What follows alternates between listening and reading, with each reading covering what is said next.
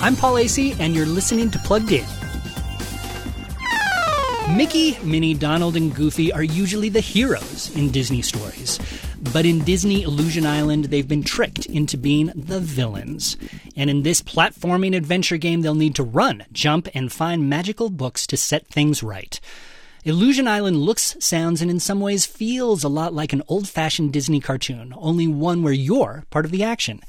There's a lot of zany humor, and all the characters act just like you think they would, from sweet and kind Minnie Mouse to short-fused Donald Duck. You'll find precious few pitfalls in the E-rated Illusion Island. Even the magic books are actually about subjects such as botany, engineering, and history. If you're looking for a fun family game, Illusion Island might be worth a visit. You can take your steamboat to our own island at PluggedIn.com as well. I'm Paul Acey for Focus on the Family's Plugged In.